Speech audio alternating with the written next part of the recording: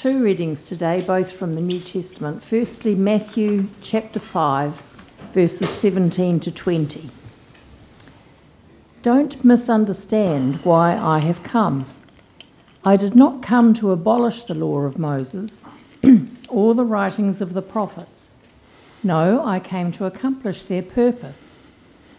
I tell you the truth, until heaven and earth disappear, not even the smallest detail of God's law will disappear until its purpose is achieved. So if you ignore the least commandment and teach others to do the same, you will be called least in the kingdom of heaven. But anyone who obeys God's laws and teaches them will be called great in the kingdom of heaven. But I warn you, unless your righteousness is better than the righteousness of the teachers of religious law and the Pharisees, you will never enter the kingdom of heaven. And our second reading from John chapter 8, verse 3. As he was speaking, the teachers of religious law and the Pharisees brought a woman who had been caught in the act of adultery. They put her in front of the crowd. "Teacher," they said to Jesus, "this woman was caught in the act of adultery. The law of Moses says to stone her. What do you say?" They were trying to trap him into saying something they could use against him. But Jesus stooped down and wrote in the dust with his finger.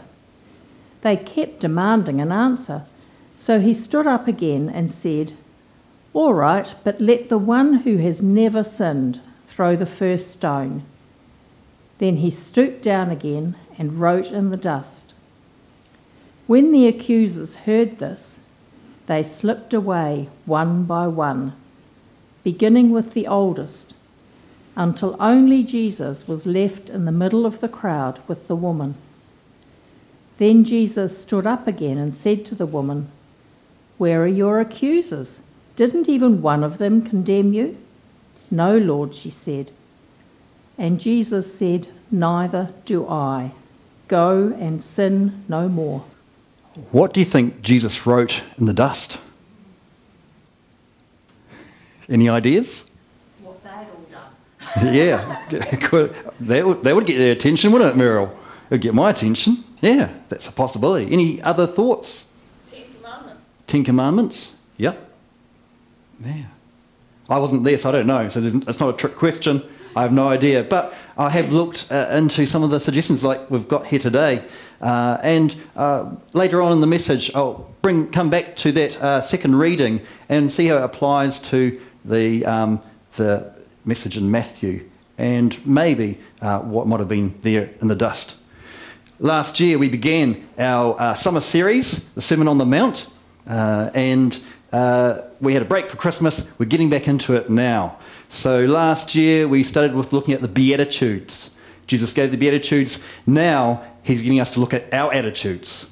Okay. Last year we were with the Beatitudes. We were looking at how he took the society's values and morals and he turned society's values and morals upside down. Saying, "Blessed are the weak, the meek, the humble, those who mourn for all the things happening in their lives." And now he takes the individual as this next passage and he's going to turn us inside out. So rather than just looking at the external things we do, he's looking at the attitude of our hearts. And if you haven't been here for that series, or if you want a bit more of a reminder, there's a bit of a structure in that. When we look at the start of the Sermon on the Mount, then the Beatitudes demonstrate what the character of believers should be. Then we have verses 13 to 16, where Jesus teaches the function of believers. We're supposed to be God's spiritual light and salt. Okay, so he's taught us about the character, our characters should be. Now he tells us about the function. Now we get into the rest of the chapter. Verses 17 to 20 is like an introduction to what he's going to show next about our attitudes. And he introduces and teaches about the foundation for our inequalities of the Beatitudes and how we should function. And that foundation is God's law, or in fact, you could say God's word. Okay, so here he's about to say, let's have a look at God's law, his word. And at the time of Jesus, there would have been different ways of understanding what you meant when you said the law. In the narrowest form, you might have just meaning the 10 Commandments. Okay, that was the law. But the Jewish people might also have meant the 5 books of Moses. Okay, the first 5 books in the Old Testament. Of course, it could also mean, and this is where the NLT, the version we read today, clarifies it, as Jesus pointing out, it's the entire Scriptures. The Old Testament, which includes the law of Moses, the 5 books, the writings of the prophets, and all the history. Okay, it tells us these instructions, and it also gives us examples of what happens when they disobey or obey the word, the law of God.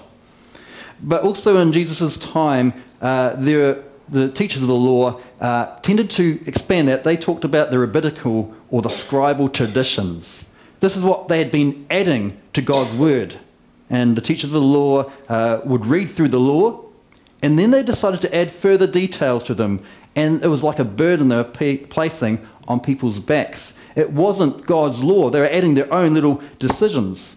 An example might be that they argued among themselves about God's law on the Sabbath. Yeah, that's fair enough for them to think about what does the Sabbath mean, but they kept on adding more and more pressure on people. One example was that if you had an artificial leg, then it was against the Sabbath to bury it on that day, which seems a little bit ludicrous to me.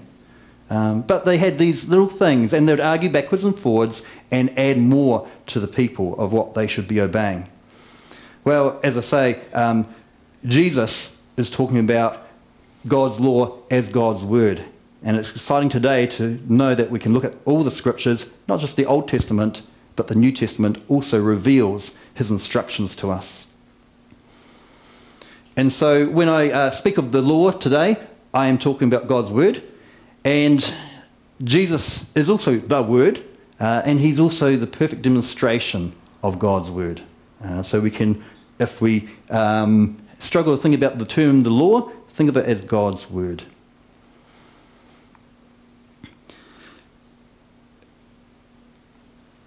And when the Jewish people looked at the law, or God's word, they looked at it in 3 different stages.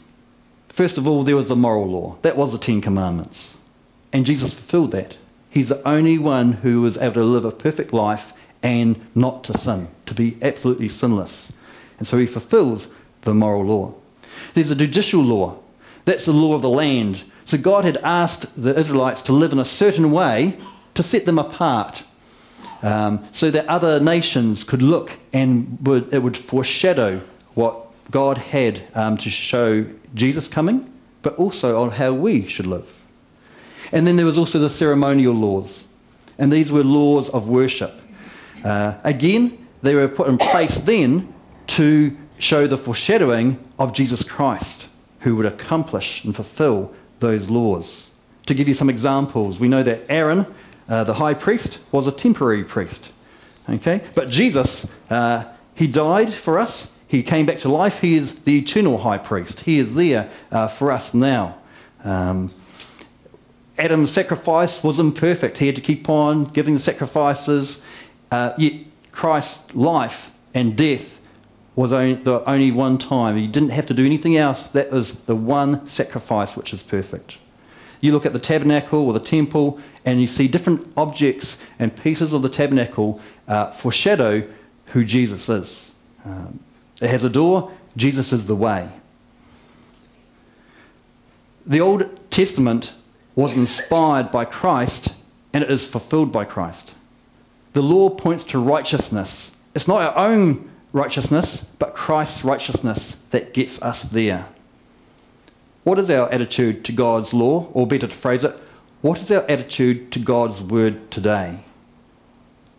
Do we consider some parts more important than others? Do we think some parts are more true than others? Do we get into a trap of thinking it's okay to reinterpret Scripture according to culture or society today. These are things that we need to consider and look carefully in his word to make sure that we get it right. Do we restrict our understanding of God's word because we are sure that we are right or the other person's wrong? Everything about the law, God's word, points towards Jesus and the salvation that he gives us through his death and resurrection. So in these verses from Matthew, Jesus gives us three truths about the law. One is the reliability of God's word. Second, he talks about the relevance of God's word. And finally, he also talks about the reason or the purpose for God's word. So let's have a little look at that.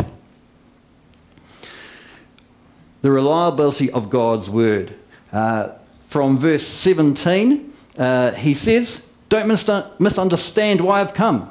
I did not come to abolish the law of Moses or the writings of the prophets. No, I came to accomplish their purpose." Okay, the reliability of God's word, it is absolute. We can measure any other law or belief by it. It's superior because it comes straight from God. It's not man-made, although we see with the Pharisees and even today, mankind likes to add to it, remove from it, reinterpret it, rather than just obey it. It's authored by God, it was affirmed by the prophets, and it's accomplished by Christ. And a trustworthy saying I came across, when Scripture is believed and obeyed, it protects us from errors. When Scripture is believed and obeyed, it protects us from errors. From our own errors, our own misinterpretations, but also from other people saying something which might not quite fit in. In verse 18, he carries on talking about this reliability of God's word. He says, "I tell you the truth, until heaven and earth disappear, not even the smallest detail of God's law will disappear until its purpose is achieved." So God's word will last. Not a single part of the scriptures will be lost from it. And it's exciting to know that God gives us a role in that permanency. Okay? There's a role he calls us. He asks us first to apply God's word to our lives. So we read it, we devote ourselves to it, and we apply it in how we would live. We're also called to defend God's word. And in this day and age, you don't have to be ashamed or embarrassed to stand up when someone says something opposite God's word and say, actually, God says this. It takes a bit of courage, but it is what God calls us to do.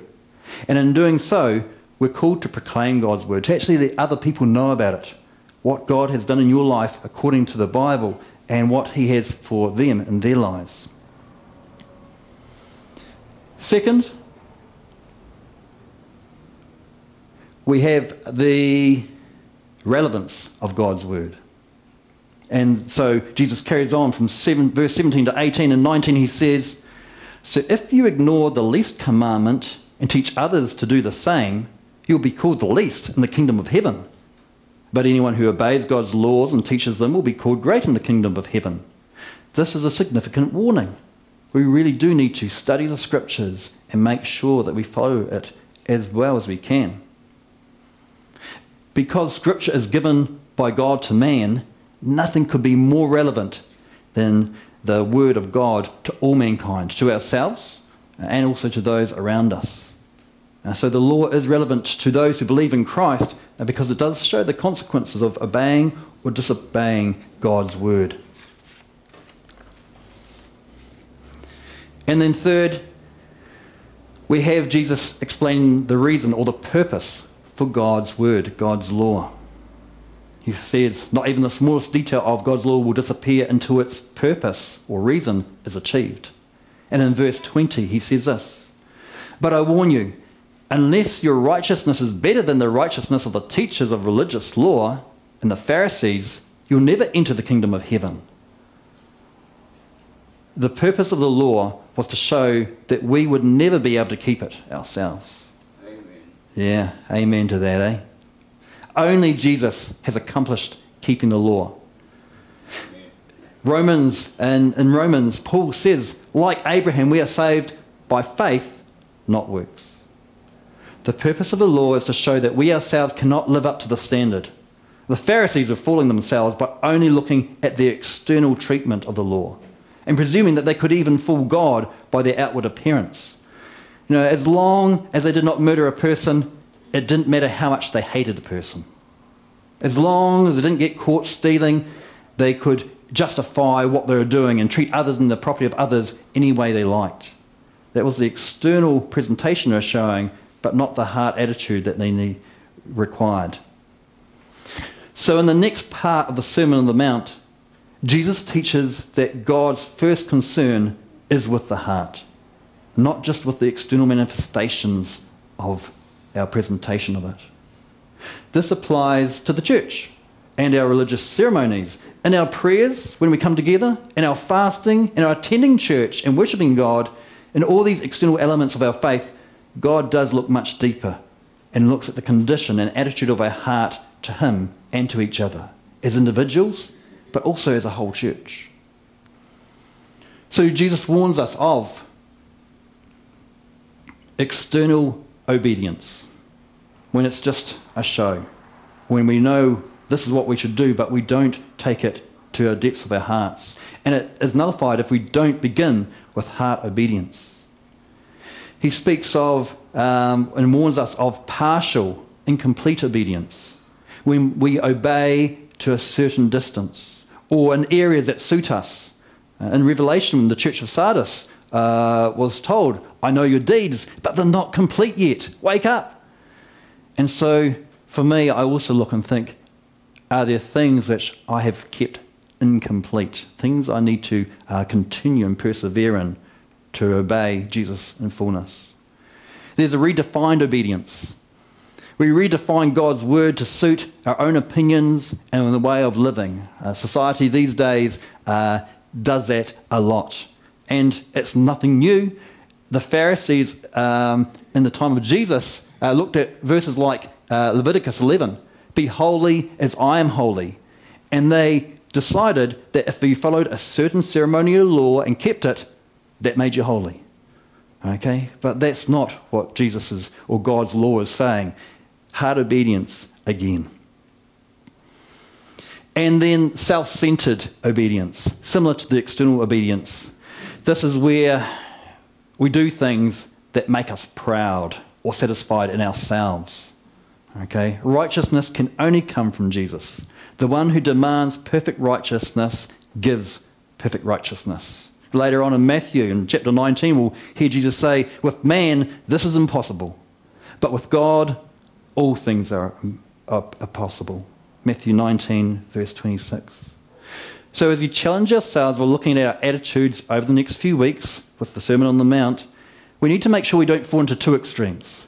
One is being proud of our self-righteousness and forgetting that it's only Jesus who saves. It's only through His perfection that we can come to God. But the other extreme is also losing hope, because we look at this and we think, there's no way I can keep this up. I've failed again and again. And we forget that Jesus is our hope. Okay, so we need to keep our eyes set on Jesus in both extremes and look to see what He has for us today. The challenge in this passage today is to begin with, what is our attitude to God's word? What do we demonstrate? Not simply physically, but in our attitude within our heart. So how does John 8 tie into this? Let's consider this for a moment.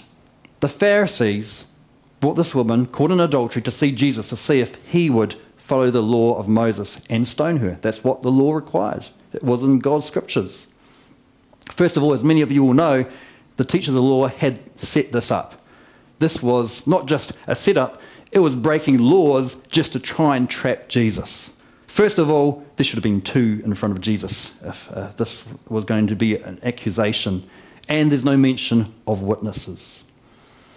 And so really what we see, and Jesus could see, was the attitude in their hearts. They wanted to catch Jesus out. They were challenging God by contesting God's justice and mercy in the form of His Son.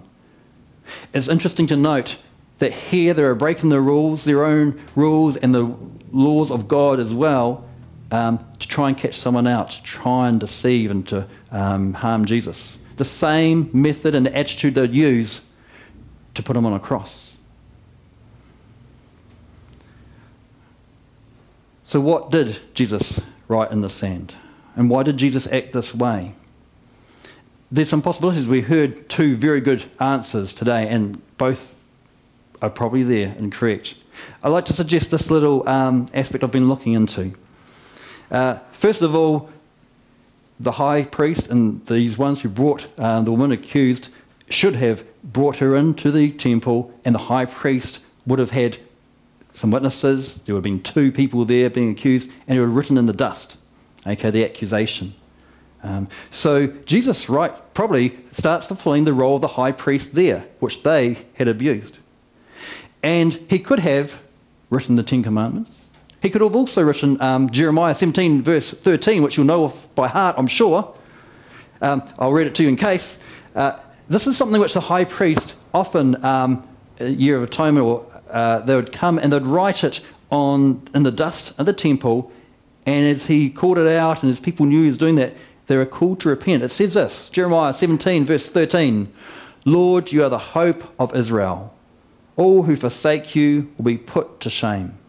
Those who turn away from you will be written in the dust because they have forsaken the Lord, the spring of living water. So it was something that they would expect to see, and it may have reminded them about what they were doing in their act. And like Merrill, I suspect when he stoops down a second time, he may have been writing their names and accusations when he has said to them, he is without sin, cast the first stone. We don't know. It's something worth exploring and pondering on.